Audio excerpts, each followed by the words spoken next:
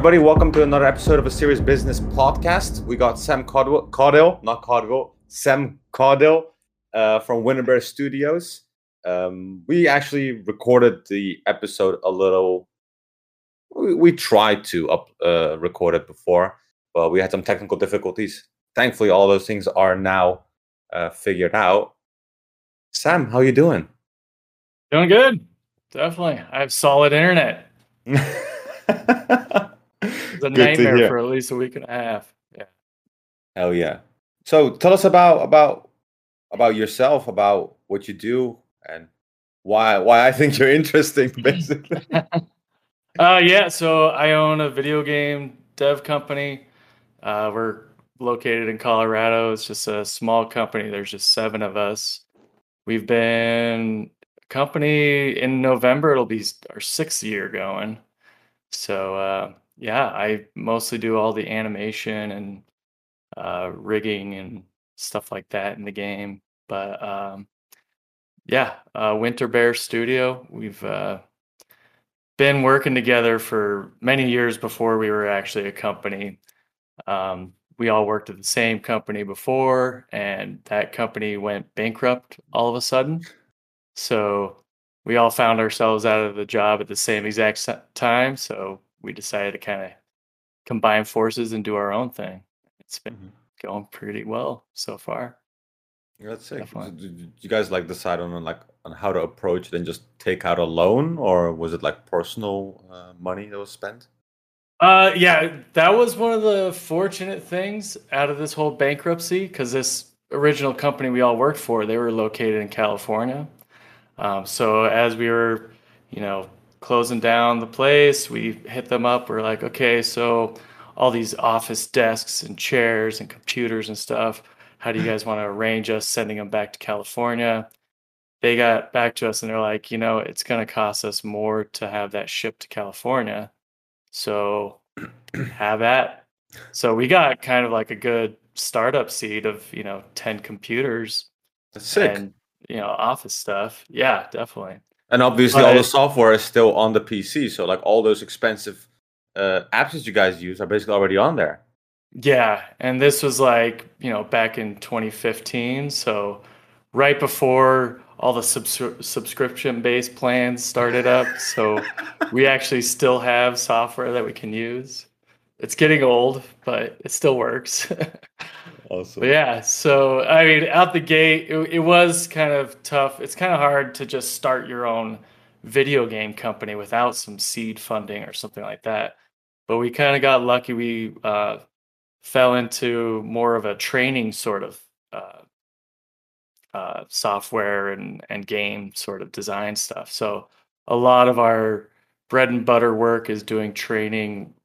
For instance, we've worked with Pfizer doing clean room environments, and that's where a scientist is in a lab, mixing chemicals and stuff like that.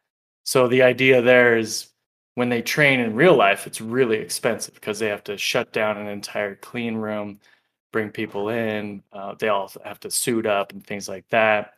So they reached out to us so we can just make that in VR. So you can just throw on a headset and you're in the same environment. You're using the same tools. You're getting those reps in. You don't have all the exact same feedback, but you're able to kind of go through that entire process. So it's more about the steps, the procedure that you do it in, rather than how precise you are with certain things, right? Exactly. Yeah. And that's a lot of the learning that, they need to kind of get across to people, is make sure they follow the right steps in the right order, stuff like that. Yeah, the actual doing of it, that's nuance that comes with the actual doing. But yeah, of course, helps them memorize it a lot better. With VR games, when you make VR games, again, I have no idea how any of the VR stuff works because I don't have one of those headsets. I'm going to assume that when you make something for VR, like a video game or a simulation, it basically works on all of the VR headsets, correct? There's not like a Mac system or a Windows system. Yes and no. Because there are a lot of different VR headsets. There's the Vive, the Oculus, the Windows mixed reality, and everyone's coming out with new things. we're able to kind of port between a lot of them pretty easily, but depending on how the controls are set up, we have to do a lot of back end things. Our biggest thing with our current game, it's on VR, but regular desktop VR. We eventually want to get it onto that Oculus Quest, and that's the standalone headset. You don't need a computer or anything like that, but you have to kind of dial back the graphics and stuff like that to make it run. Because any video game, it needs to run at least 60 frames a second to be passable. So yeah, nowadays. Yeah, definitely. Well, especially in VR, because because of tracking and movement, if it starts going less than 60 frames a second, your brain picks up on it immediately. What frame do we actually run at? Like the human eye or brain, or? That's a good question. Like, I'm not sure. I always thought it was around, like, because we have those monitors, right? Those gaming monitors, and most people claim like, oh, above 144 hertz, you don't really see the difference. And then you have some people that are like, no, you do notice it because I got a 250 or whatever the fuck. And they're like, I do notice the difference. And I'm sitting there like, well, I saw most of them growing up. Like, obviously, when most games were made back in the day, they had like 30 FPS. And then we hopped onto 59/60. And then now we're like, for example, playing Rocket League or any other shooting game at 144 hertz. And for me, the biggest difference was from 60 to 144 hertz. So I'm sitting there like, okay, but. Gotcha. Yeah, I think it is a little bit faster than 60 frames per second, but that's kind of the benchmark that you want to hit. Okay, so like the motion sickness and stuff starts happening usually below 60 hertz? Because we were talking about this before. Drops. What's that? We were talking about this before, yeah. Yeah, once it drops below 60 frames a second, you'll start to feel and notice, a little slight lag, and that can set you off real quickly. So there's a lot of nuance to VR. What's the name of your game? Plug it right here, man. People know. Range is Hot. So it's a competitive shooting game. Basically, a lot of the guys in our company, they're all hunters and shooters, and we've all wanted to get into multi-gun. Multi-gun's like a real world sport where you go through a course shooting at targets, and you're swapping between pistol, rifle, and shotgun. So we want to try it, but if you want to just learn this sport, you have to show up to the range with 500 rounds of 5.56 ammo, 500 rounds of 9mm ammo, and 200 rounds of shotgun ammo. So not only is ammo almost impossible to come by right now, it's extremely expensive. So yeah, we thought the next best thing is to just build it ourselves in VR so we can play it all the time. Why is it hard to get by, bro? You got a huge military industrial complex going on over there. I think because of the pandemic and everything, there's a lot of they I don't know, pull the reins on production. But yeah, you go to any sports store now and you can't find any ammunition. Wow. Yeah, there's like wait lists and things like that. Because most people make the connection that pandemic, a little bit of the economy getting fucked up, people getting paranoid and buying guns and ammunition. That too. Yeah. Really? That's a real thing? Gun buying was at an all-time high last year. Yeah. Wow. That's crazy. Yeah. That's American, man. Look, I'm not against guns. Like, I don't live in a country where everyone owns a gun. It's really hard to get a gun over here in the Netherlands. But like, that says something about the mindset of people, doesn't it? It's like, I'd rather shoot and hurt someone than try to fix the problem before it happens, kinda. Right. But it's also this, looming fear of, just everything's going to collapse and now I have to protect my stuff. I don't know. We have it good. We have it really good. I think so. Yeah, definitely. What we're doing right now is a luxury, man. We're living a good life. I agree, 100%. We should really be grateful, and I really thought that the pandemic would really tell people how good we have it over here in the West, in Europe or in America, Canada, whatever. It's like we can. Obviously, we're gonna complain, but we really shouldn't complain about most things, honestly. Right. I know. My biggest complaint is laggy internet. Woe is me. Yeah. So you own a gaming company, game developing company. Now you did mention you're in the graphics side of it, but I'm still gonna bother you with a lot of questions that I have about gaming developers, because this is kind of like a dream for me coming true, being able to talk to someone who actually works in that industry. So I'm gonna ask a lot of ignorant, stupid shit, and I just want you to be just straight up honest. Just be like, Turk, that's a stupid question, but No worries, man. Yeah, fire away. how do you even start? Because ideas are plenty. There are 13 in a dozen. Let's say we got the idea. We want to do something. What's the first brick that you lay down as a company? Yeah, so right out the gate, you want to flesh out your game design. We kind of have like a document template, and it just runs, it's all just a document that you're filling out. So like, what is the main gameplay or idea of your game? It gets all the way down into the nuance of like, if you want to sell it, how are you going to make revenue on it? Is it going to be like one of those mobile games with ad share? But that's, further down the line. Just the base idea of the game, you kind of want to dot your I's and cross your T's on everything of what your game will be, just so you can kind of, instead of just having a cool little thought for some bit of a gameplay, you actually think through the whole process of like, okay, if this really was a game I could buy tomorrow, what is everything in here from the main menu all the way through?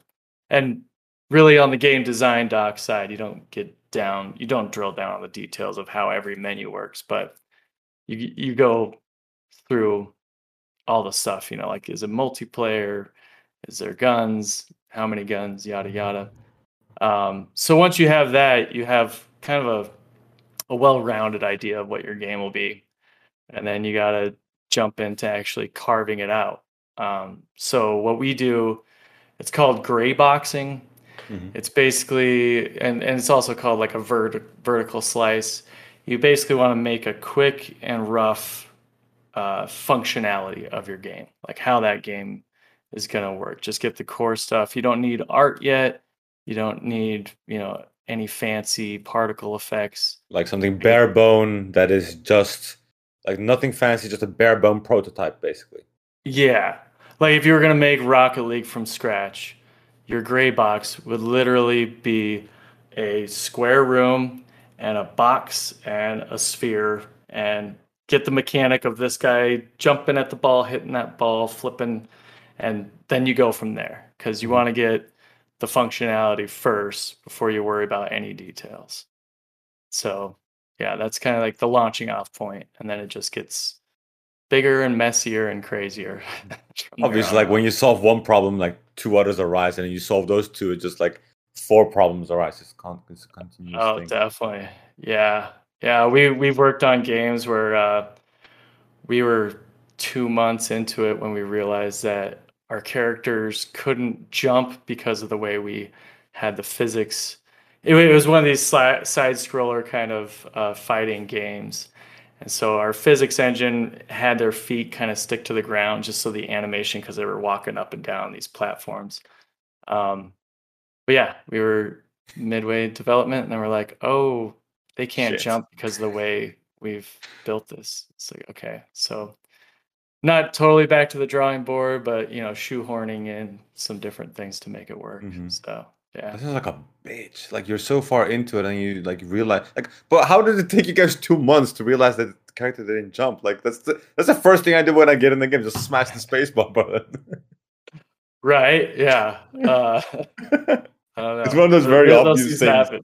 Yeah. Yeah. Well, we didn't really have any jumping characters until then. It was kind of like I don't know if you ever played the game Worms. I love Worms. Yeah, it was that sort of game. So you're walking around shooting stuff, and so we had all the interactive stuff. So Worms isn't really a jumping game, but I think you jump? You can jump. Yeah, bro. I remember that vividly. I was in elementary school, and my parents bought me my first PC, and it was a Windows PC from what's the name of the company again? They're bankrupt now. Something with a C, I think. Campbell, something like that. And we had to like most people listening to this probably won't know unless they're like around my age or a little bit older. We had to buy CDs. They were like in this album type of thing, like this plastic thing that you open up and it had Worms 2 on it. And every time I called back from school when I was like a little kid, I start that game up. And to start the game, you actually had to put the CD in every single time. Oh yeah. And I'll play that game hours on end because we didn't have internet back then. At least we couldn't Yeah. afford it. It's like, wow, I love that game so much. It was Worms 2. I'll never That was forget. fun. That was so good. That's awesome. You said something about physics and game engines. That brings us a little bit back to Rocket League because there's now a whole discussion going on, and they want to move from Unreal Engine 3 to possibly 4 or maybe 5. Now, I know, and I don't understand, but I know that, for example, Unreal Engine is just this quote unquote world or this literal engine that something's built upon. For example, the physics and yada yada yada. That just comes with it, and you just put your building blocks on top of there. What's what's the fucking big deal? Like what is like I've been told that it makes games run more efficient, it makes games run better, you can get higher graphics, so you get more for basically less performance. First of all, why is it that people with older PCs then aren't able to play something on Unreal Engine 5? And is this really a big deal as it has been made? Yeah, and I've seen a lot of that hubbub about please make it in Unreal 5. We develop in Unity. That's another game engine. So I'm not as familiar with Unreal. But as far as I understand, Unreal Engine 5 how it handles graphics better. And I'm honestly, I don't, I'm kind of talking out of my ass a little bit, but uh yeah, I mean, it's just the newer, better one, but yeah, I'm not sure exactly. I think it's just that Unreal 5, they've they've made it so it handles graphics a ton times better. I remember watching some of the teasers for how they are coming out with Unreal 5 stuff, and there's this new, I can't remember the name of it, but basically you can have a bajillion polys in scene and it renders it real time and it looks great. Hmm. And so I guess for that it's polishy. I'm sure there's a lot of other stuff under the hood. I'm sure it's probably, better at networking and things like that. But I don't see what's broken in Unreal 4, or is it in Unreal 3 that it's on right now? I think right now we're in 3. Okay, gotcha. Yeah, so yeah, I'm guessing just a better performance overall. But for Rocket League to make that switch, I mean, it sounds simple, but Yeah. you bring something to the new version, and then certain plugins or certain scripts that you wrote get completely janked up and messed up on the previous version. Yeah. Uh, It's when gonna we bring work on in it's gonna what's bring that? in more trouble, right? Yeah, well, and there will be like entire teams just focusing on transition. Mm-hmm. When we work on projects, usually once we kick off a project, we have to stick to that version all the way through, and even for a year after that project's out, just for support and stuff like that, because you can't just quickly update and everything runs smoothly. That almost never happens with any computer software. So, Yeah, we know but yeah, that. I thought I had seen. I was kind of googling in the background. I thought I had seen something where Rocket League does have plans, but I couldn't find that article I found. Yeah, Oh yeah, I feel like they accidentally leaked it, or it's supposed to look like an accident because they dropped it once and then it was like everybody shut the fuck up. And then obviously every YouTuber and their man just jumped on the bandwagon of, oh my god, look at this leak, oh my god, look at the exclusive content I have. And I'm sitting there yeah, like, okay, but what's the big fucking deal? right. Yeah, it's still the same game, man. Like there's so many other things that I wish they would do than to switch to an engine. Yeah, okay. See, the thing I found, it looks like it was just a teaser headline because it says Psyonix confirms Rocket League move into Unreal 5, but the actual article sounds like it's just hearsay. So, Love that. Love those yeah. things. Just love They it. confirm, said someone on their tweet blog. Yeah. Thanks, bro. Yeah, exactly. But yeah, I did a terrible job of answering that question, but Hey, it's fine. Like at least you don't bullshit people. That's I can appreciate it. You're like, hey, I work on Unity. Don't know about Unreal Engine. Next question. right. Yeah, It no. is definitely something we want to get into. We've been using Unity for a long time, and it's good for what we do. It's Mhm. it's pretty intuitive to us. And Unreal is just kind of like a new software. We've actually worked on projects in Unreal. Um, we've we helped out another Colorado company, Ilphonic. They worked on Friday the 13th. So Hmm, since we're also local, Ilphonic's also in Colorado, they shoulder tapped us to kind of help them out. So that's got cool. to get my hands dirty in Unreal and also work on a cool game. I don't know if you ever played Friday the 13th. No, but It I've was a seen the pretty fun movies. one. Yeah, it's scary, man. Definitely. Well, it's one I of those love asymmetrical games where, it's everyone versus Jason. And I love Jason. I was just about to say that. I love Jason. yeah, and he makes Jason some Voorhees. ridiculously violent kills in that game. Like Wait a there's one minute. where yeah. Is that the game that I think you're talking about, where you're running from him, hiding and stuff? And it's like I remember this red over the screen, maybe? Wait a minute. Yeah. I think I know that Like game. I that think I've part. seen it's been a couple years now since release, right? Yeah. So you're like the camp counselors. You have to, get the Yeah. keys to the You car to escape. you worked on that? Yeah, I mean just some little UI help with it. That's But cool. yeah, it's That's pretty really cool. fun. Damn.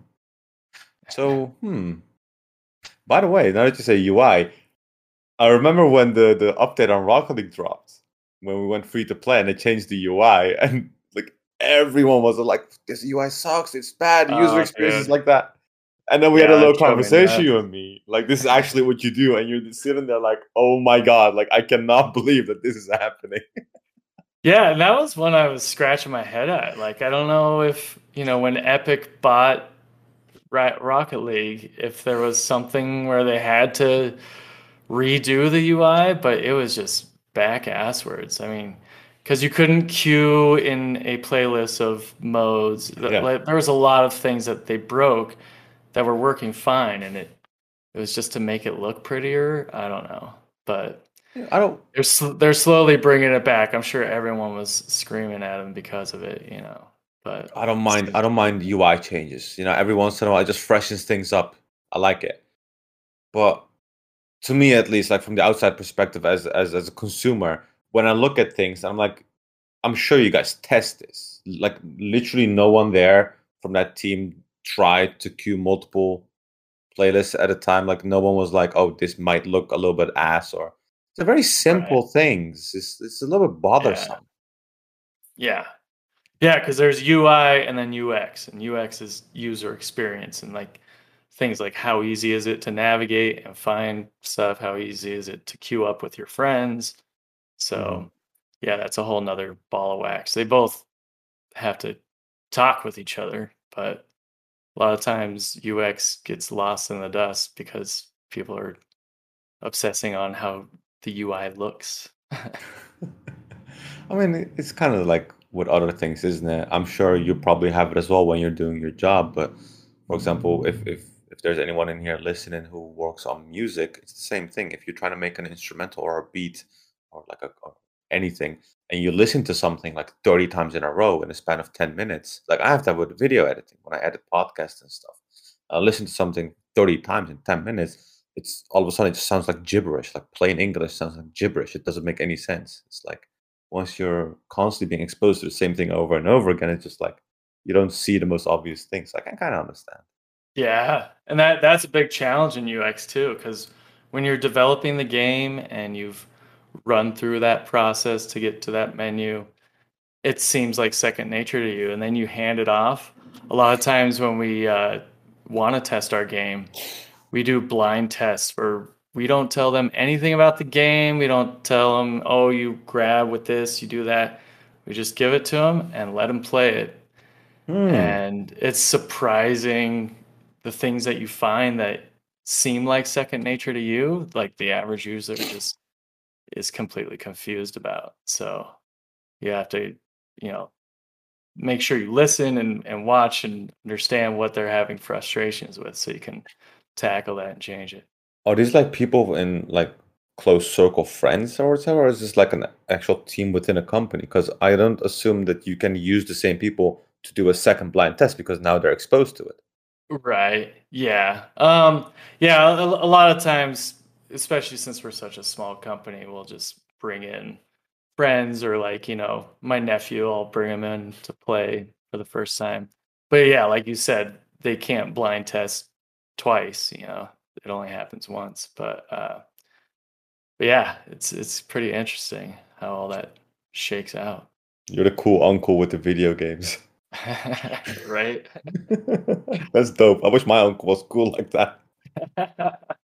Yeah, I get to be the art guy. They all look up to me. Yeah, it's cool. I mean, I think you got a really cool job. I think it's interesting. I think it's new. It's not something that it was. I don't want to say like your job is easy, but it's not as common. Sorry, now it's a lot more common to do what you do rather than like 20, 30 years ago. Like when I was a kid, you made video games, you were like a walking prophet, basically. Like every Oh kid looked yeah. up to you. Yeah, definitely. That's crazy. Would you recommend people to try to get into game developing in whatever branch it is? Yeah, I mean if you have the gumption and if you can stick to it, if you are, I don't know, if you have like an eagerness to learn how to make games and you like going under the hood to see how they're made, the softwares they have now, they're getting more and more intuitive. Like I Mhm. didn't start out as a game developer. I got my degree in animation and I did animation for years.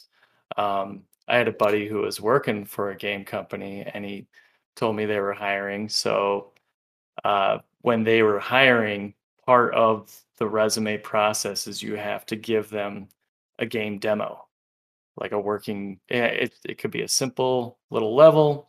And I know I told you this when we recorded last time, like I cut my teeth, learned how to code, learned Unity, and I made like a little watering can game where you walk around and water a tomato plant because this company's logo was a tomato. So yeah, it was really simple. I mean, I don't even think there was any score that you got at the end. It was just like, this game kind of works.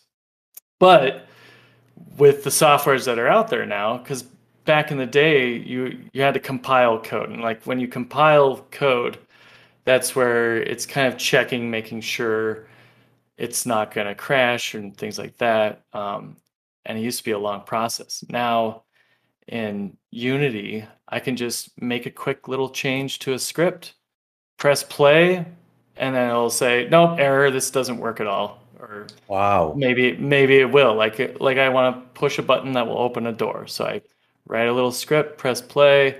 Nope, it doesn't work. So then I, hit stop, look at my code, make a little change, press play. Okay, it works, but now the door's open in the wrong way. Stop, make a little change. So it's a lot easier to iterate on now than it used to be. So if you want to learn how to, do game dev, it's not incredibly difficult, at least from my side. I'm more the art guy, animation guy. I'm not making new stuff. The programmers in our company, they're brilliant guys who just almost invent new ways of Uh, Look, doing stuff. I've said this before publicly. I think that if you want to be a programmer or a code, whatever the fuck it's called, with all due respect, you got to be a little bit of a sociopath. Like it's crazy. Like I've seen from friends who do programming, they've shown me their work, and it is for me, it's like utter gibber. It's like me trying to read like a Aramaic tablet from like 5,000 years ago. It's like, what the fuck is that? Like, Right. that on And its own looks it like a is big error. right. It is a foreign language, you know. So Yeah. it's pretty wild. I mean, and that's the thing is like if you want to learn a foreign language, you got to sit down and do it a lot. You know, I've tried to learn a couple languages, but I never stuck to it. If I did it like I got into games, I might be able to speak Arabic by now. So I think they do. Nowadays you got studies and courses in different branches of game development that you can take, right? So like the programming bit, the artistical bit, or the graphics bit, and marketing, and or am I wrong? That's a real thing, right? I mean, if you're going to school for it, they usually are pretty comprehensive on all of it. And if you're going for specifically like game development, it's most likely going to be more on the coding side, Mm, but they'll teach you the ins and outs of all of that stuff. So, okay. but yeah, I mean, on my side, just because I have an animator background, I deal all with, you know, the models in games, making them all optimized. Because to run stuff in game, your characters have to be low poly, and you have to do all sorts of cheats with normal maps and things like that to make it work. Hmm. Texture atlasing. I don't know if I'm talking gibberish to you now, but No. I'm actually following you. I hope everyone else is. I'm kind of following you. okay, Surprisingly, cool. yeah. It's But yeah, like and like that, you know, there's just facets to every part of the game dev of course. process, you know. Yeah, of course. What do you think of the graphics in game? Like, I'm not sure if you have a personal style. I know that most artists have that. Like, I got a very good friend, Haddon. He's got a very particular style on which he likes to draw things or design logos or whatever he does in his free time. If you could have a touch of your own style in Rock League, what's one of the things that really like if you have it, what would it be? What would you do? Is there like a car that you favorite because of the way it looks? Is there something that you would like to change? Right. I mean, I've always been like a cartoony kind of fan, Oh hell so yeah. Hell yeah. all those I mean, and I think it's like one of the basic shaders on the car is that toon shader, I but love I you. like that sort of stuff. Oh yeah, me too. I love that. There's this Yeah. goal explosion which sounds like those 1940s, 1950s, like Pachoo! Like I can't Yeah, make this. yeah. Oh, I love that. That's my favorite one. I've It wanted just to find that one forever, but yeah, I love it. That's like for example in Rumble, my favorite power up to use is like that glove. It's just so oh, cartoony. 100%. Yeah. Yeah, definitely. Yeah, because I grew up on Bugs Bunny and all that stuff, and that was kind of the cartoons that I really love to do. I think my first 3D animation was a Wile E. Coyote falling off a cliff. So, yeah, They that used to sort of call stuff. me Bugs Bunny. That was my nickname. Oh, for real? Yeah, because when I was a bit younger, when I spoke, like still to this day, if you like, probably people already noticed if they're watching this on YouTube, when I speak, you can kind of see my two front teeth sticking out more than the rest, and they use like just buck teeth, like right in Dutch, it's like they'd call it rabbit teeth, so they would just call me Bugs Bunny. Like that used to be my nickname, but I used to love Bugs Bunny, so I was totally fine with that nickname. You're like, I'm down. Huh. Yeah, let's That's go. awesome. He's like, "What's up, Doc?" Nice. Like. Start bringing carrots with you everywhere you went. But Uh, like that's one of the things that just never aged. Like it aged, sorry, it aged really well. Like Looney Tunes, still like if you show it to a kid nowadays, they will still love that shit. It's timeless. oh Love it. yeah, yeah, it's timeless. Yeah, It's great. definitely. Quickly get back on the developing bit about video games. I'm very curious about one more thing. Um, what is the hardest thing to do about video games? Just everything encompassing. So like I would assume that marketing would be one of the hardest things to do for a company. Yeah, that's big, mainly because marketing, you need dollars. Yeah. I mean, like with our game range is hot. The main reason we jumped into making it is because we had some downtime. You know, pandemic and everything. Business was kind of slow, so Mhm. we just wanted to make a cool, good feeling VR shooter. Um, but yeah, so we have that out. We're still in early access. I think we're coming close to our 6 month window that we estimated we'd be in early access. But we have like one more thing that we need to build for it. But getting it out there and getting people aware of our game has been a whole job in itself. And I'm kind of tackling a lot of the marketing for our company. So we're actually going to go to a shooting event this Sunday down in Colorado Springs.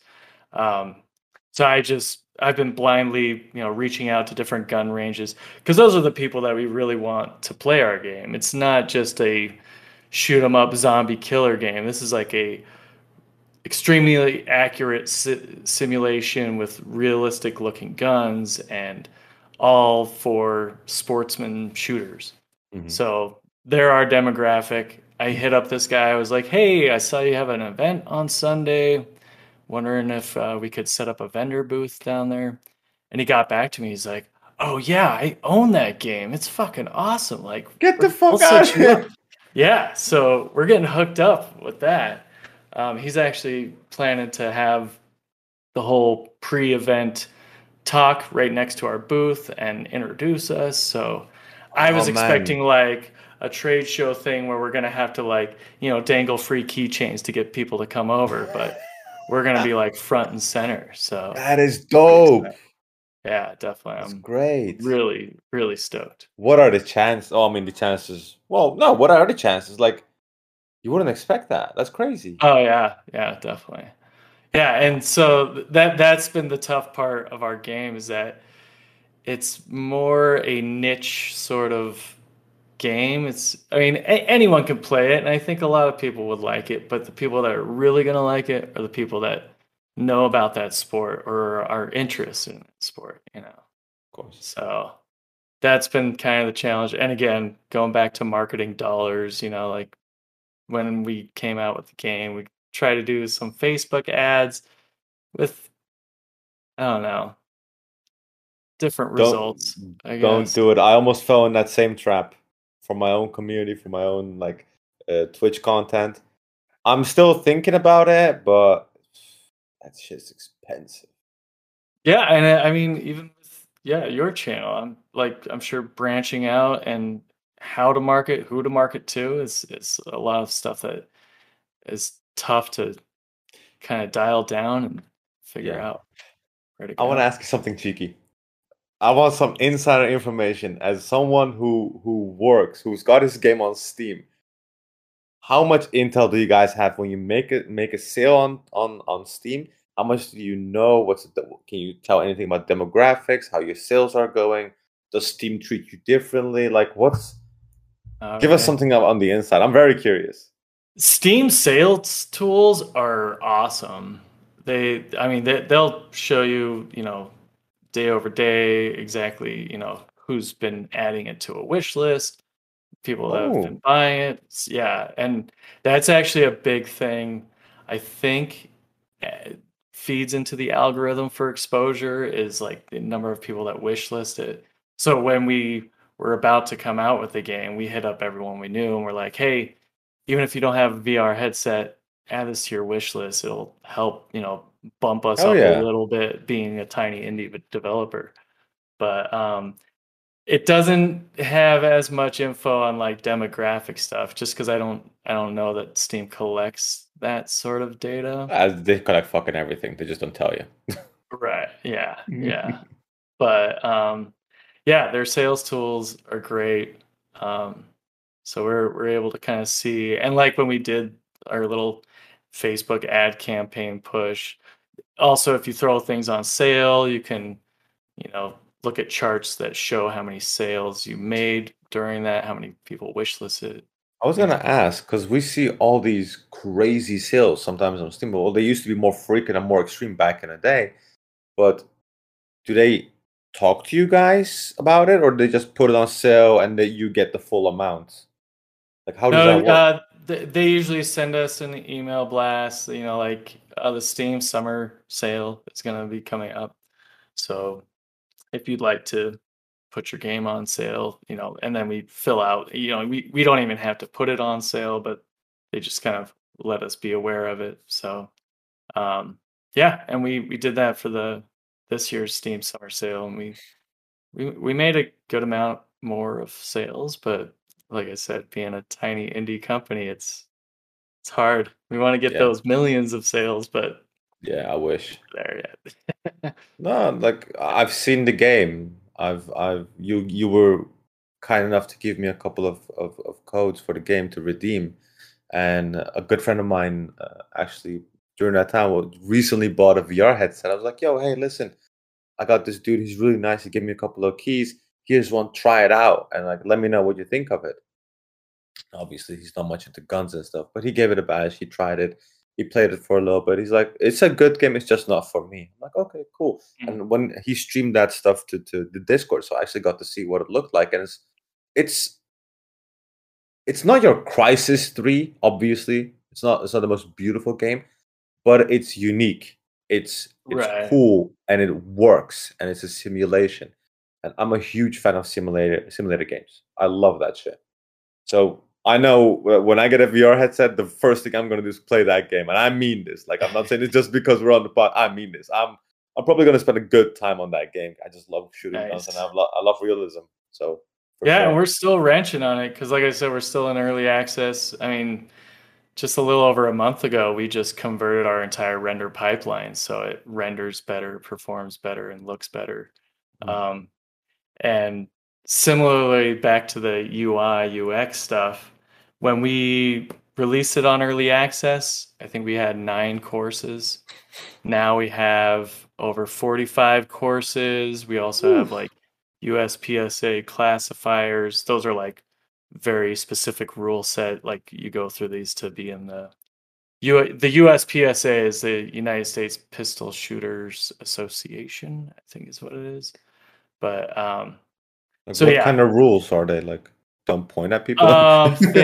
well, for those like certain courses, you have to stand with your hands in the surrender position, with your hands like above your head, and then go into start. Oh. Or other ones, you have to start, with your back to the course, and then once they give the start signal, you turn around and go.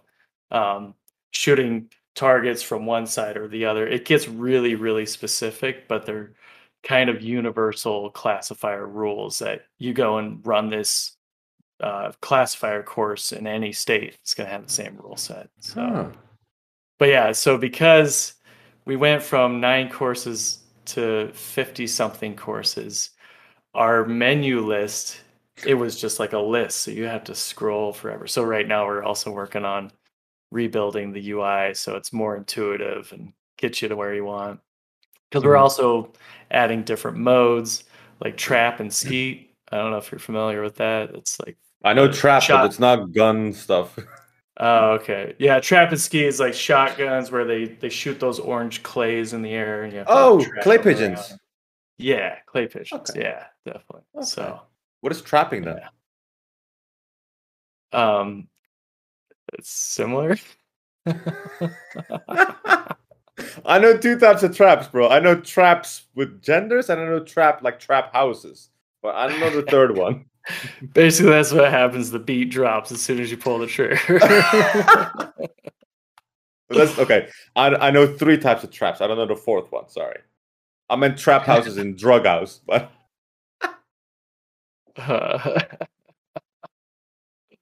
oh man, my coworker's gonna kill me for like not immediately knowing the difference between trap and skeet. guess who's staying at home after the pandemic? Yeah, seriously. I think that okay, so I think it's really the positioning in there. So when you're playing trap and skeet, there's these houses on each side that are firing out the clays. Okay. I think that trap, you're kind of static and shooting different areas, and then skeet, you're kind of moving to different positions in an arc. Okay. I think. Yeah, Foss is gonna kill me. Anyway. What pushes a game from early access or alpha or to beta to full release? What's alpha? What's beta? Why early access? Why when full release? Like, Right. Let's what's see. Alpha is just like the first cut of your game, and it's probably still really buggy. Beta is when you're planning to eventually release it. It's kind of a work in progress. You usually either do, a lot of companies will do a closed beta or an open beta. You see open betas for free a lot with the big games because they're trying to stress test their servers before they do a full release. So you'll see open beta for some Call of Duty game or something like that. And that's usually because they're pretty ready to release, but they want to get, thousands of players playing it at the same time across countries to make sure their network is robust and stuff like that. The whole early access thing, that's kind of Steam's sort of open beta for developers. So when you release something in early access, you're basically saying, hey, this game is in progress. It's not yet done. We want you to play it. Tell us what you think. Like with our game, we have a Discord that we always plug when anyone buys the beta thing. Like, hey, we're on Discord. We're open to suggestions. And that's been a cool thing too. We have tons of shooters that are on there that are always giving us really cool feedback and really cool suggestions for future improvements to the game. So once you go into early access, you kind of like Steam wants you to kind of give a roadmap of what you plan to have in your game once it's ready for release. Yeah. So, and it doesn't have to be strict because like we set I think 6 months for our early access, but there's games that are on Steam that they've been in early access for years. That's And kind of where I wanted to like go towards with the conversation, because I've had this conversation with a friend. We had this discussion with a really good friend of mine, and there are a lot more game developers now than there used to be, obviously, and most of them are indie companies. Now, you said it yourself, money is obviously usually an issue. Games or indie companies pushing for example, with early access or alpha releases or beta releases, obviously, I assume that one of the main reasons to do that is to make sales and keep the production going. yeah, Then, as you said, you got games that have been in beta release, early access for literal years. And that's why it surprised me when you said Steam asks for a roadmap. So is that them just being like trying to get around the legality of allowing that to happen? Or is it like them actually caring a little bit? it's that, and they kind of want to build this sort of transparency communication with your potential customers, because you're more or less getting them to buy the game before it's done. So they want you to kind of show that you plan to get it done. So, and like I said, I don't think they enforce it like as soon as your early access time that you said is up, they're not going to like kick you off the store or say, nope, you have to be fully released. You didn't have these promises fulfilled. So for us with our early access stuff, we have almost everything done. We're building a course editor where you can build your own courses, but that is a larger undertaking than we kind of first anticipated.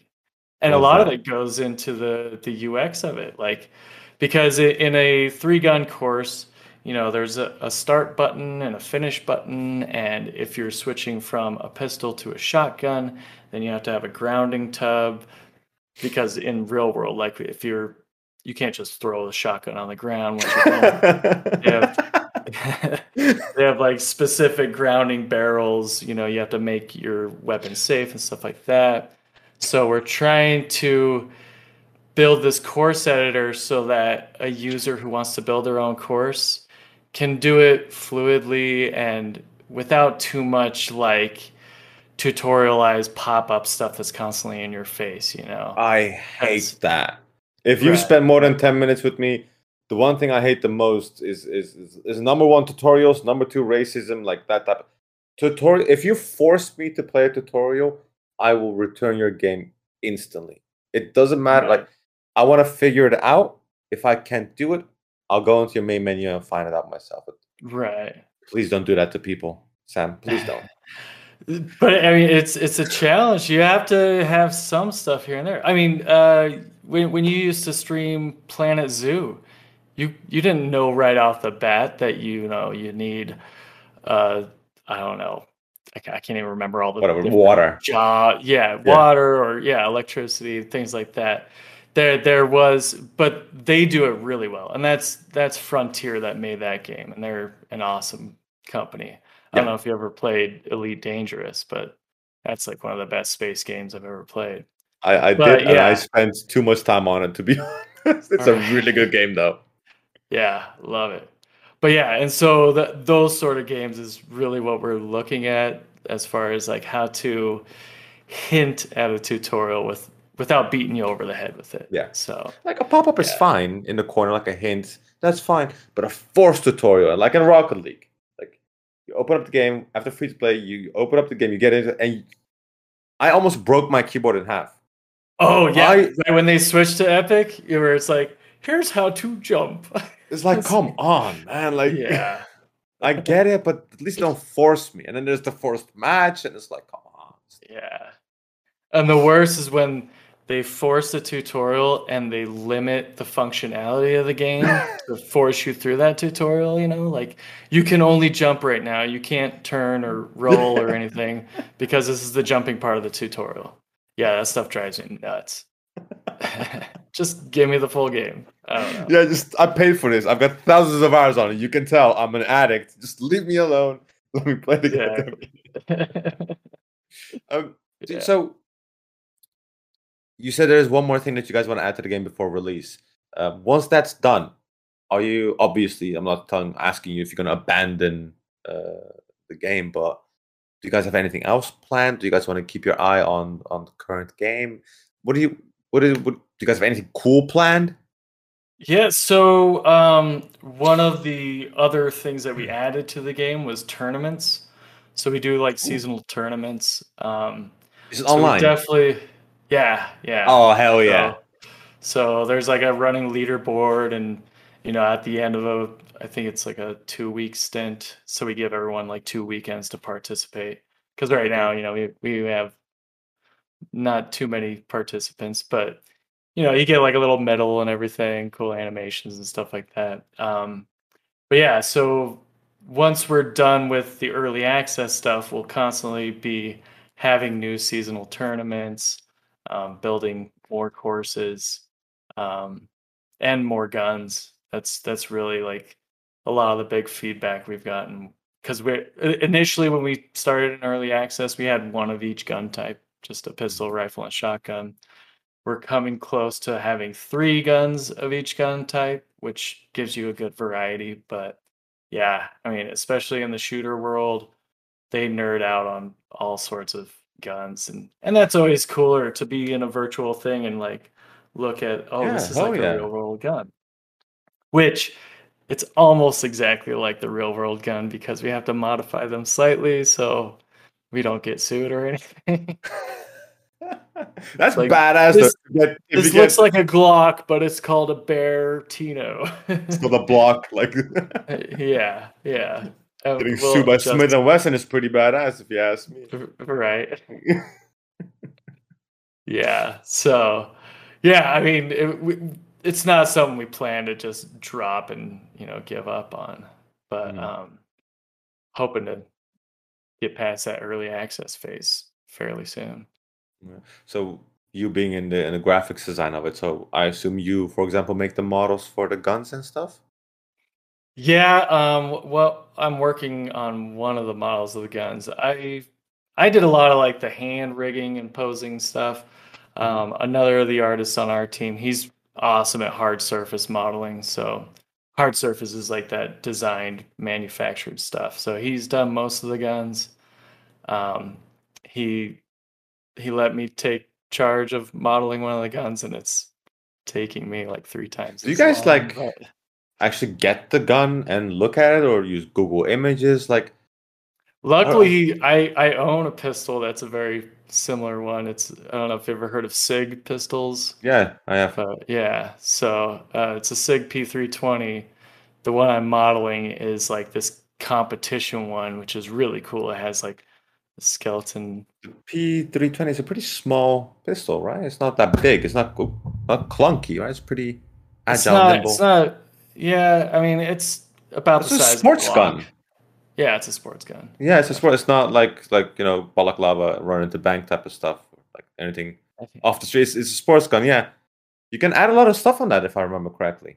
There's a lot of yeah, customizations. Yeah.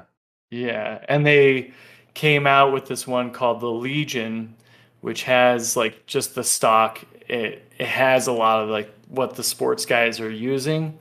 Because another thing with shooting sports, there's really weird rules like, you can't modify this or you can't have certain accessories on it. And so they came out with a Legion that has that stock on it. So it's not modified, but it's basically modified stock. So yeah, it's people always like to bend rules Yeah, to get yeah. around them.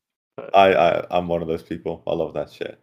uh, It's I do it for the humor. I find it funny, just for my own amusement, like not just for show. But I'll bend a lot of rules just for my own fun. Like I'll be the only one knowing that I'm doing it. It's just like haha, like haha, got you. right. So yeah, of course. Like if it doesn't hurt anyone, like I don't see why you shouldn't. It's just fun. It's Oh, exploring. totally. I'm a curious person. I just love figuring stuff out. I love asking questions.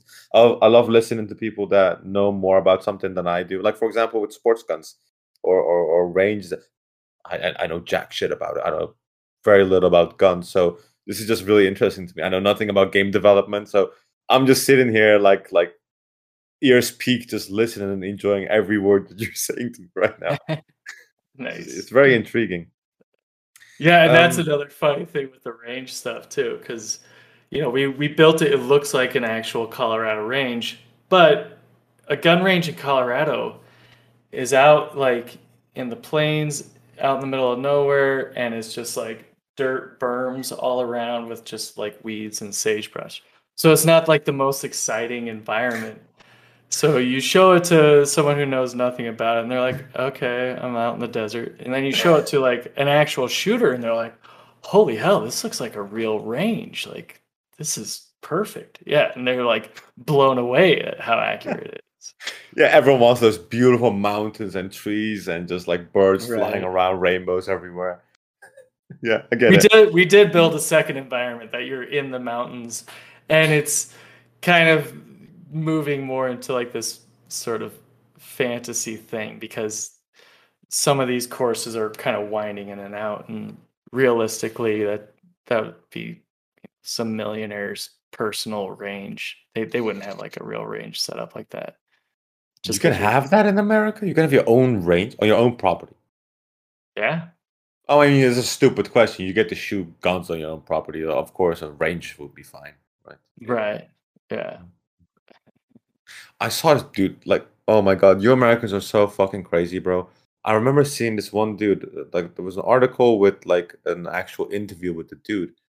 My guy actually had a AA gun, like a stationary AA gun, like in fucking World War II, in his backyard, and he had the ammunition for it. I says, like sitting there in a chair, like literally bent over, just turning around, like da da da da. I'm Is sitting there that like, the FPS Russia guy? no, no, no. This was just like your Oh, average fucking Joe. Like your average, he just had a oh, fucking AA gun in his backyard, and the dude interviewing goes, "So why do you have that?" He goes, "To protect myself." I'm like, "You're gonna shoot a like what is this, North Korea? You're gonna shoot someone with an AA gun? Like what are you talking about? Just say I'm an enthusiast and I'll be fine with it, but don't bullshit me with it for yeah. security." Like, Second Amendment right. Love it. I Affection. love it. It's wild. The FPS Russia guy, what happened to him? I heard he got sick or in jail or lawsuit or whatever. Yeah, I can't remember either. I think there was some sort of like law stuff that came in because he was entertaining, man. Yeah. He would just shoot a gallon of water with like a 44 Magnum. But that is what the fuck I'm talking about. Did you know he was actually full, like, fucking American? He was not Russian at all. Yeah, that was like the funniest part of it. It's like, damn, you could have fooled me, man. Yeah, I really thought he was Russian. He had such a Yeah, good accent. It's like, wow, surprising. it's good Um, stuff. what's one of the most fun things you guys have done? Like, what's the most fun you had while doing your job? Um, I Is- mean, I get to do animation stuff, so that's always yeah, I always find ways to make it more fun, you know. Do you always like add? Do you sometimes add like Easter eggs or just funny things that don't make any sense? And then your Oh, coworkers like, what the fuck is that? right. So we made a Sims game for Walmart a couple years back. Hmm, So it's like you're playing The Sims, but you're a manager at Walmart, having to clean up messes and talk to customers and delegate tasks to people. sounds But awesome. yeah, so we had to make, an entire cast of just customers walking through the store, like old people, hunched Oh, over and, you know, women, children, and, angry men and stuff like that. Karens. But like, with the kids, I would make it so every once in a while the kid would stop and do like the floss dance or something like that. Yeah. Just random stuff that you wouldn't notice unless you're like following the little character around the Oh, store. that's fun. So yeah, it's always fun to kind of throw those in there. That's great. Something's been catching my eye, and for people who are listening on Spotify, you're not gonna see this, but Sam's got something in the background, and what is all that stuff? Because it's not one of those pops. What are they called? Pop sockets? It's not one of those. Oh, the But Funko Pops. yeah, someone Yeah. bought one for me, and it's been sitting near my ceiling on top of like the highest cabin thing, whatever the fuck it is. And it's not my thing, but those things really draw my attention. What are Yeah, those? yeah. So it's all designer toys. I got into it, I don't know, about 5 or 6 years ago now, but it's more like artists, indie artists, and stuff like that who just get into manufacturing their own toys, and it's kind of become a huge thing. I saw some YouTube documentary on it. And I just got super excited about it. I decided I wanted to make my own toys. I kind of learned how to do resin casting and Ooh, silicone mold making. But yeah, this is like a tiny set. I think I have what, like 6 maybe. The bottom two are the ones that I've made. But yeah, let me can see. you move a little bit closer? Oh, never mind. Just Oh, grabbing what's one of that? them. Oh. I'll show you. So this is my toy. This is the little crow. He's a little gangster That's looking dude. dope. Love Yeah, it. I got all into it because a lot of these people, they're also like really well renowned artists just on their own. Like some of these guys are just awesome oil painters, and then they get into designing a toy, or some are like big graffiti writers. This is a guy, Vandal, and I Oh, don't know if anyone listening knows much about designer toy world, but Vandal is kind of turned into a bit of a pariah because he's starting all sorts of drama. Basically, he tried to go around some production company's back to do a collab, and it kind of blew up. And now he kind of is just throwing middle fingers at everyone, but he's also blown up in the process. He's like selling more than he ever has. oh So yeah. yeah, but I just love the design because I mean they're like just mini sculptures, but straight up toys. Where can we get Love it. those? I mean, there's a lot of toy stores online that do it. They're like Vandal. What should I Google? Like a Vandal doll? or toy? Yeah, I'm not sure, I yeah. don't know, sculpture? Designer toy. Yeah, yeah. If you just Google designer toy, there's a big hub called the Toy Chronicle, um, and they blog about all of it. They also have a storefront and usually links to like the artist sites and stuff like that. Mhm. So yeah, after I learned about designer toys, I found this convention they were doing in New York and just hit them up out of the blue. I was like, "Hey, I used to serve tables and do catering. You guys need help to volunteer?" They're like, "Sweet, yeah, come on down." So went over there and spent a whole weekend just volunteering and got to meet all the people who like run the behind the scenes of all of it. It's pretty cool experience. That's something a lot of people don't do, especially over here in Europe. It's not very a mindset that people have to just for the experience, just because you like something to volunteer or spend time somewhere. That's a very, in my opinion, at least in my experience, at least, it's a very American thing, and it's one of the things I really love about you guys because you guys are very. The way I would describe it is you guys are very, what's the word? You give up something of your own, sacrificial. Like you guys sacrifice a lot to spend time doing something that you either like or enjoy, like whatever it is. That's a very big cultural difference that I noticed, and I really love Americans for that. You guys have a really good working or I don't want to say grind culture. Grind culture is a little bit. I think that's a negative word, but I really like that about you guys, man. You guys are really go getters. So like, fuck it, I love that shit. I enjoy that. I'm gonna spend time doing that. Just in my Yeah, free I time, mean, volunteer. when I volunteer for this thing and they hit me back and they're like, "Yes, come on down." I was like, "Oh, now I have to figure out how to fly to New York and stay somewhere." I ended up staying like in a hostel in New York the whole weekend. So I was like, whatever, I'm just going to be volunteering. I'm going to spend all my time at this convention. I just need a bed to sleep on at night. Did you feel safe at So least at nights? yeah, well, I got like in this hostel, they also have like private rooms in the hostel. So I spent the extra $5 a night to get my private room, you know. But yeah, it was a trip, man, and Brooklyn is always a cool place to be. So Oh my! You went into yeah, a hostel in Brooklyn. yeah, And you're not from New York. yeah, no, Yeah, but I've been there a few you times. and I should hang out. We're gonna have some great adventures because I love that shit. I don't care either. It's like fucking go. Let's go.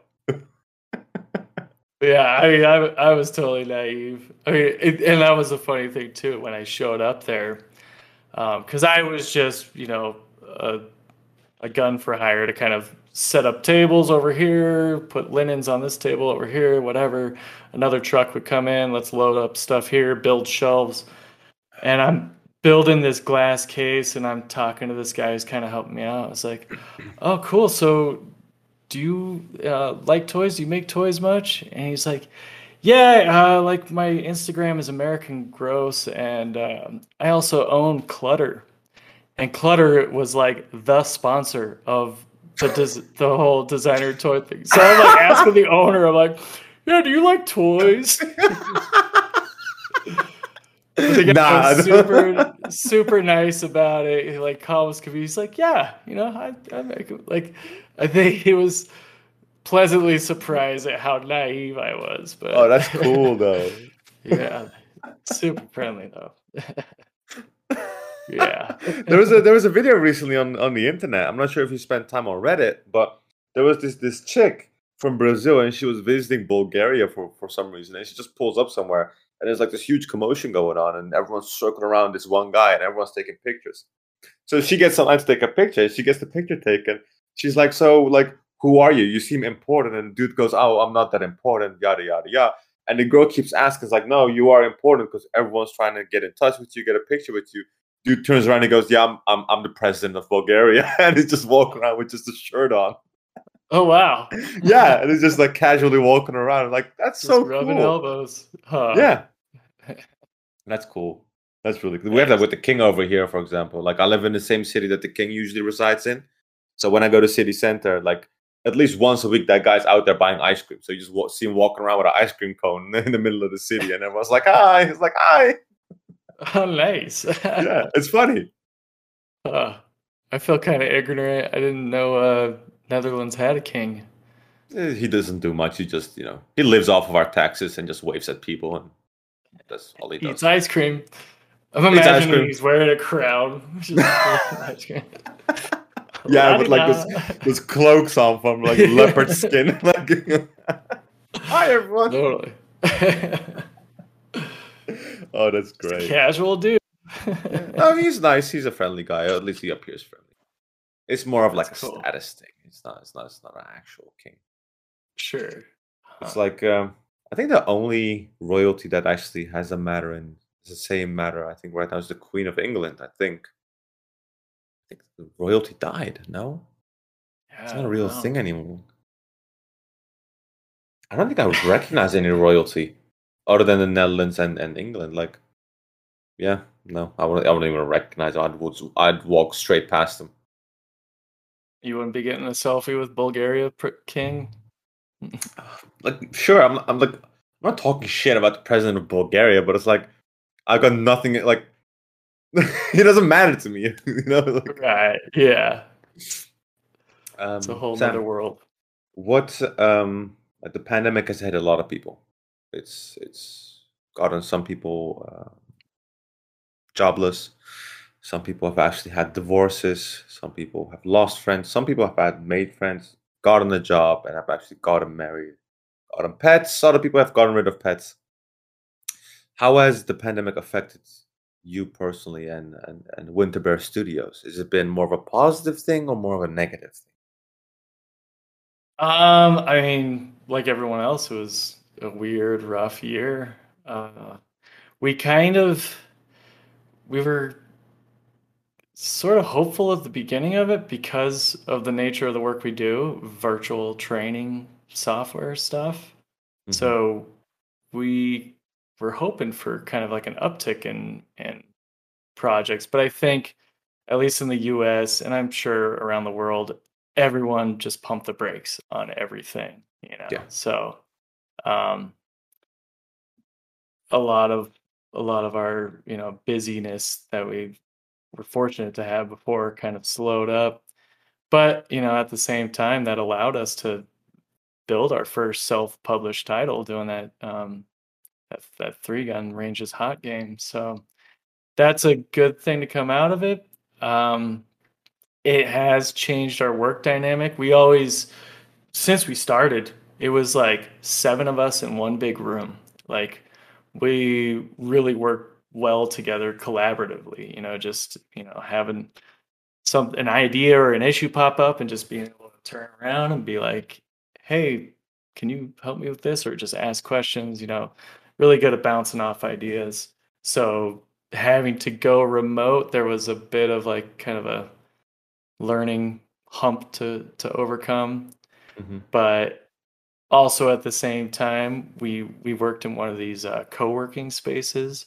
I don't know if they have those in the Netherlands, but co-working spaces are like a lot of small businesses in one big area. So there's like a shared kitchen among like 15 different businesses or something like They that. tried doing that, but it didn't really come off the ground. It was like you could hire like two desks in this huge area where there were like 40, 50 desks, and you could hire like two desks for like 3 hours, and you could go in there, do your job, and get out. And I assume people were like, "Why the fuck would I do that? I could just go home." Like Right. if my PC or my house allows it, I can just do that at home. So it kind of like faded away. So it didn't really actually happen over here. But I know what you're talking about. Huh. Yeah, so we were in one of those places for years, but because of the pandemic, that entire co-working company had to shut its doors. Because really, I mean, sharing an office building is one thing, but sharing an office building with 15 other unknown Yeah. companies, that's like even more potential for some sort of spread because you don't know where they're from. Hmm. Um, yeah, so now we're completely remote. We still get together sometimes, but we've kind of adapted. We're back up to production pretty close to where we used to be. But yeah, it's a little different now. It's kind of It's nice. strange Yeah, because definitely. most people don't realize this until they're actually suffering from it. But we're very social creatures. Right. Yeah, And just going out and grabbing that 10 minutes of sunlight it can really change your day. definitely. Which I need to remind myself to do more. Now I live in a basement, so I don't go outside. I turn white. But yeah. Yeah, ladies and gentlemen, Sam is actually Mexican. Like Yes. All the melatonin or melanin just seeped out of my body. melatonin is a Um, sleep thing. yeah, I know. Yeah, so I don't know. It is different. And like you were saying, I was kind of an introvert sort of guy, still social, but now that you don't have that day-to-day socialization, you're like, oh man, I didn't realize I needed this so much. Yeah, so And it's not one of it's those things that you are instantly aware of. Like you're like, there is something wrong. There, I need something. I don't know what it is. And then once you get into a group of people, or like go outside and you see people, you're like, wait, I feel a little bit better now. And it's like, oh wait, I need to socialize. And just doing what we're doing, for example, it doesn't cut it. It's not it. It's different. You yeah, need to. it's synthetic. It's Yeah, weird. definitely. Yeah. It's strange. Do you guys think that you're gonna stay remote, or do you guys think that after all this stuff hopefully blows over, that you'll go back to the office? Yeah, because that's another thing is like after we gave up that stuff, we realized, we don't really need it. I mean, the part of the benefits of this co-working space is like there's a conference room you could grab if you needed to bring a client in and have a meeting and stuff like that. And so those are kind of luxuries that Hmm. we've realized we don't really need them. Like we have like a client in-house meeting like once every blue moon. Everyone works through the internet now. It's a Yeah, Zoom call or whatever. So um, for the foreseeable future, I think we're gonna stay remote. Um, Also, one of the members on our team, he just moved to New Jersey, so we're in Denver, and he yeah. can't just come I into have the office. I have no idea how big the distance is. Like, how We're much is we're the? middle of the country. He's on the East Coast, so that's like I know where Jersey is. Thank God to Joey Coco Diaz. But okay, so that's like what 1,500 kilometers, I think, because I think the span of the United yeah, States is like 3,000 kilometers ish. That's a yeah, big. That's quite a distance. That's yeah. quite It's a like a lot. 5-hour plane ride. So Yeah. Okay, that's quite a distance. yeah. So, but I mean, and we've talked about that. Like, if it came to it, we could get an office again. But again, we're, having to Yeah. put more money into renting a space where we all have to get up earlier and commute to. And It's Colorado has been exploding lately, so there's just rush hour all the time. So driving anywhere hmm. is at least 20 minutes in any direction. Like, I don't So know how expensive it is to rent. Like, I'm sure you guys didn't own the building that you guys were working at, but it was probably rented. But I don't assume it was cheap. Like, for example, over here, if you want, like, even in an industrial area, if you wanna like rent a building with, like, let's say 5 or 6 different rooms, a small kitchen area and a bathroom, like that can hit 5 figures very quick monthly, very very quick. quick. Yeah. Yeah. That's very expensive. You got the light, you got gas, you got internet, you got all the other utilities. It can get really expensive. So it's like production doesn't really drop down to a halt, and everyone working there is happy and can fulfill what they need to do, it's like maybe we don't really need it for work. Right. Yeah. Yeah. So, yeah. And, because of the lesser busyness that we had, we were able to save that rent money and Hmm. put it towards paying ourselves, keeping Yeah, keeping our own lights on. yeah, exactly. That must be stressful though, like owning a game company, man. It Damn. is a bit, definitely. Yeah. It's being an owner of anything is something I never thought I'd be. Yeah, And for sure. here we are, five years later. Hmm. It's going well though. And with our company, it's pretty cool because when we started it, we kind of decided we're all in on the ground floor, so let's all be owners. I've had plenty of friends who've come up to me and said, 7 owners in a company is not a good idea. You want one, maybe two people who are the I said that to owners. you when you first mentioned. I was like, you don't want to start a company or own a company with more than three people because two of them will gang Yeah, up on you and kick you out. right. But we all get along still. Good. Knock wood. Yeah. Yeah, I'm a knock on wood for you as well. I hope everything goes good. I hope everything stays good. That's scary though, Yeah. because I've got a business background as well. Like my dad used to own two restaurants. He was a bookkeeper in Turkey. God rest his soul. He's unfortunately passed away a couple months ago. But I was always brought up with like be your own boss, do your own shit, earn your own money. Like don't make other people rich. Like that kind of mentality. And when I went to business school, my dad always got it in my head like, oh, like finish your school, let's start a company together, whatever it is. Now I can help you with my experience, and you can just be your own boss, just decide how what you want to do. And I came at a point in my life where I was like, okay, I want to start a company. I basically sealed the loan. I got that figured out. I got that promise. I got it written on paper. I got 250,000 euros just like ready to pick up, basically. And I decided what I wanted to do. I wanted to open like a lunchroom where we sell like healthy sandwiches and paninis and just everything healthy but affordable. And on paper, it worked. I got a hold of all the wholesalers, all the products, and all the equipment. Figured everything out. I was just looking for a spot to rent, and the first place turned me down. Second place, second thoughts, I didn't want it, and then I just forgot about it. I was like, you know what? There is something about this that I don't want to do. I'm just not going to do it. So I stalled it, and my dad's like, listen, you got to do something. Either you're going to get your own shit, or I'm going to get it and just force it on your name, so you're responsible for it. And then around that time, I started with the Rocket League coaching just for fun, and then that just like disappeared. The idea, my dad kind of let me go. He's like, okay, he's young, probably trying to figure something out. 2 3 years later, the fucking pandemic hits, Uh, and I see all these businesses that did exactly what I wanted to do, or in the same branch, just like shutting doors, like putting up signs on their doors, be like, listen, we're not gonna open for another 6 months, or we're closed forever. And these are companies, these are stores that used to sell sandwiches for the past 15 years. Like they're not yeah. small things. Like, wow, I dodged a bullet there. True. Yeah. Restaurants were hit the hardest out here, man. It was a weird time for sure. Very scary. And I mean, restaurants in general is a tough business to get into, Yeah. like all the overhead just to start up something like that. But huh.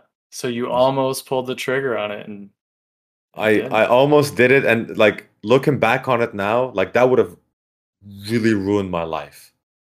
Hmm. Like I got to pay back to 250K, and then I've made expenses, and then it's a lease contract. I'm stuck on that building for another 2 years at least. Got to pay rent every Yeah. month. It's like, whew, that would have been terrible. Yeah. Yeah. A loan like that would Yeah, have me quaking in my boots, man. yeah. That's one of the things with our company. I mean, we never took a loan until last year during the pandemic. They had those it's the PPP loan in America, which was like Mm. kind of a forgivable business payroll loan. So that was like the first time we ever took a loan, but it's because of the COVID stimulus out here. It's a forgivable loan, so we don't Hmm. have to pay back the crazy amount. But it wasn't a crazy amount of money we took out, but it sustained us. So Good. That's the most yeah, important bit. What does the yeah. future hold for WinterBearStudios, and what does the future hold for you? Because I assume you're just happy with your job. I don't think you're gonna leave. Yeah, no, definitely. I'm loving our company and where we're at. Hoping to kind of get this range is hot game a little further along. Mhm. Um, like I said earlier, when we built it, we just really wanted a good feeling shooter. Um, that's also why we focus on a target range. Eventually, we have ideas for like a full-fledged shooter game that we want to Oh, do, but then no. um, we're gonna have to focus more on AI and enemies and stuff like that. Okay, I didn't Um, know that. That's cool. yeah, definitely. But those are also larger production things. Yeah, I assume so. Yeah. So with Range is Hot, we knew we could control the entire scenario because it's, mostly static targets. There's some moving targets and stuff like that, but it's not nearly the complexity that it takes to make a running gunning sort of shooter. But our guns are awesome. I think I'm biased as all hell, but I think it's the best feeling gun I've ever shot in VR. So we built that tech, we have that, and now we can like move to the next level of building a full on shooter. So Man, I'm excited for you. I don't know what it is. It's so cool to finally talk to someone who's like in that business. It's just telling you all these things because it all looks so simple from the outside. It's like, oh, just a gun. Oh, just a dude. Oh, just a building that you walk into. But it's like so much more. It's like, and it gets even um, more intricate as technology evolves. Because now you got light shades, you got this, you got that, textures. Yeah. Like, back in my day, we had like CS, was it Source 1.6, whatever. It's like Minecraft looks better today. You know what I mean? Like, oh, totally. Yeah. and that was like, yeah, oh my god, it's like real life.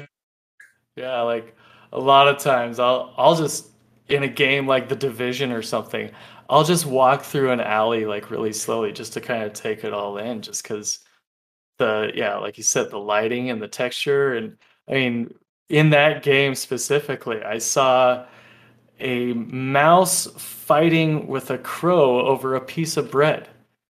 Damn. It has nothing to do with the game, but it was like fascinating to just sit there and watch this happen. It was, I mean, insane. But that's AAA games, man. Yeah. Our shooter probably won't have mice and crow fights.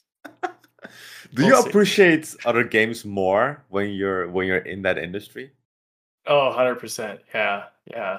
Like, and again with the UI stuff, I'll pause and unpause a video game like 20 times just to see like, oh, see how it like folds out and shows the menu buttons. Yeah, seriously, I'll spend way too much time on that stuff. But Oh my god. just because you appreciate like what it takes to have that level of interaction or bring that to the table, Yeah, it's pretty wild. That's cool. Yeah. I love it when games do things like you said, like with the crow fighting the rat, or like small Easter eggs. Just like catch your eye. And you're like, hold up, is that so and so? Because like in that what's that game? Road. My friend played this game. Was it Road 96 or Road 86 or whatever? It's a story driven game. So you like make decisions and it just impacts the game, and you got to replay it like 5 or 6 times with different people. And one of those things, they just hint towards current politics, for example, and they make like these vague, like they point these fingers towards like, oh, it might be Trump, or it's like it kind of looks like Trump, and you're like sitting there like, is that like, are they having a go at like the U.S. politics and stuff? And you're sitting there like, there's a high problem. I love those subtle things, the small details in games. It's like just happen to catch your eye, and you're like, you cheeky motherfuckers, like. Totally. Love that stuff. Yeah, like in Rocket League, you have that on the farm map. If you get it underneath one of those stands, you see two of those eggs making out with each other. Oh, for real? Yeah. I need to check that out. Yeah, definitely. If you got a replay in that map, just go into one of those stands underneath it with the flight camera, and you'll see two eggs making out with each other. That's awesome. Oh yeah. Yeah. Yeah, like say when I started playing Rocket League, I nerded out on the stadium fans and all the environment around it more than I did the actual game. It's ridiculous. What's your favorite topper? My favorite topper? So my game character is I'm Date Mike from The Office, and he wears like that backwards Kangol hat. So that's my go-to topper in that game. I love The Office. It's one of the funniest shows out there. I love it. Yeah. I just started another lap on it the other night. I think I've watched that series, I don't know, at least 8 times. Me and a I love buddy how. used to go and do trivia nights for the office. Oh, Make really? custom shirts and the whole thing. Yeah. It's ridiculous. It's a really good show. It's really fun. It's dry humor. I love how they fuck with him. What's that guy? Dwight. How they fuck Oh with yeah. Dwight constantly. Like Dwight and Michael are by far the best characters in that show. I love that show. Oh, 100%. Yeah. They're Yeah. great. Yo, Sam, do you want to slowly draw an end to it? Sure. Sounds good, man. Okay. You got any shout outs, any social medias of yourself, WinterBearStudios that you would like to pop out there? Yeah, I mean, range is hot. We're still in early access. So that's the biggest thing that we're trying to plug right now. It's if you got VR, it's a hell of a lot of fun. My own stuff, which I haven't kept on. I'm Crow Pickle. Let me see if I can find a sticker. Well, we're on a podcast, so it doesn't really matter. We can always put But- those things in the description. That's no Right. problem at all. So there's Crow Pickle. Oh my handle. god. You made that thing yourself, didn't you? Oh yeah, definitely. That's my design, buddy. But yeah, Crow Pickle. I'm on Instagram. I just got to work on the Meow Wolf Denver building with some friends. I don't know if you ever heard of Meow Wolf, but No. it's a cool, like, psychedelic interactive art exhibit sort of thing. They built a 5-story building in Denver, and me and 2 of my buddies, we got to paint this giant mural on the outside. So Oh shit. yeah, so if you ever come So to you Meow paint Wolf, as well. It's not just digital art. yeah, You're yeah, a cool motherfucker. and spray paint, a lot of stencil stuff. So Oh it's pretty really? fun. Oh shit. Yeah, Now you really got my attention. Fuck, we gotta talk about that next time. That's really for cool. sure, man. Definitely. that's really cool. Yeah, I'll have to shoot you some pictures of the mural. Oh, But please do. see what you think. Yeah. Hell yeah. Okay. Thanks for coming out, everyone. Thanks for listening. This was Sam Caudill. Said it correct this time. There you And, go. Thanks for listening and thanks for watching. Catch you guys next time. Peace. Thanks. Peace.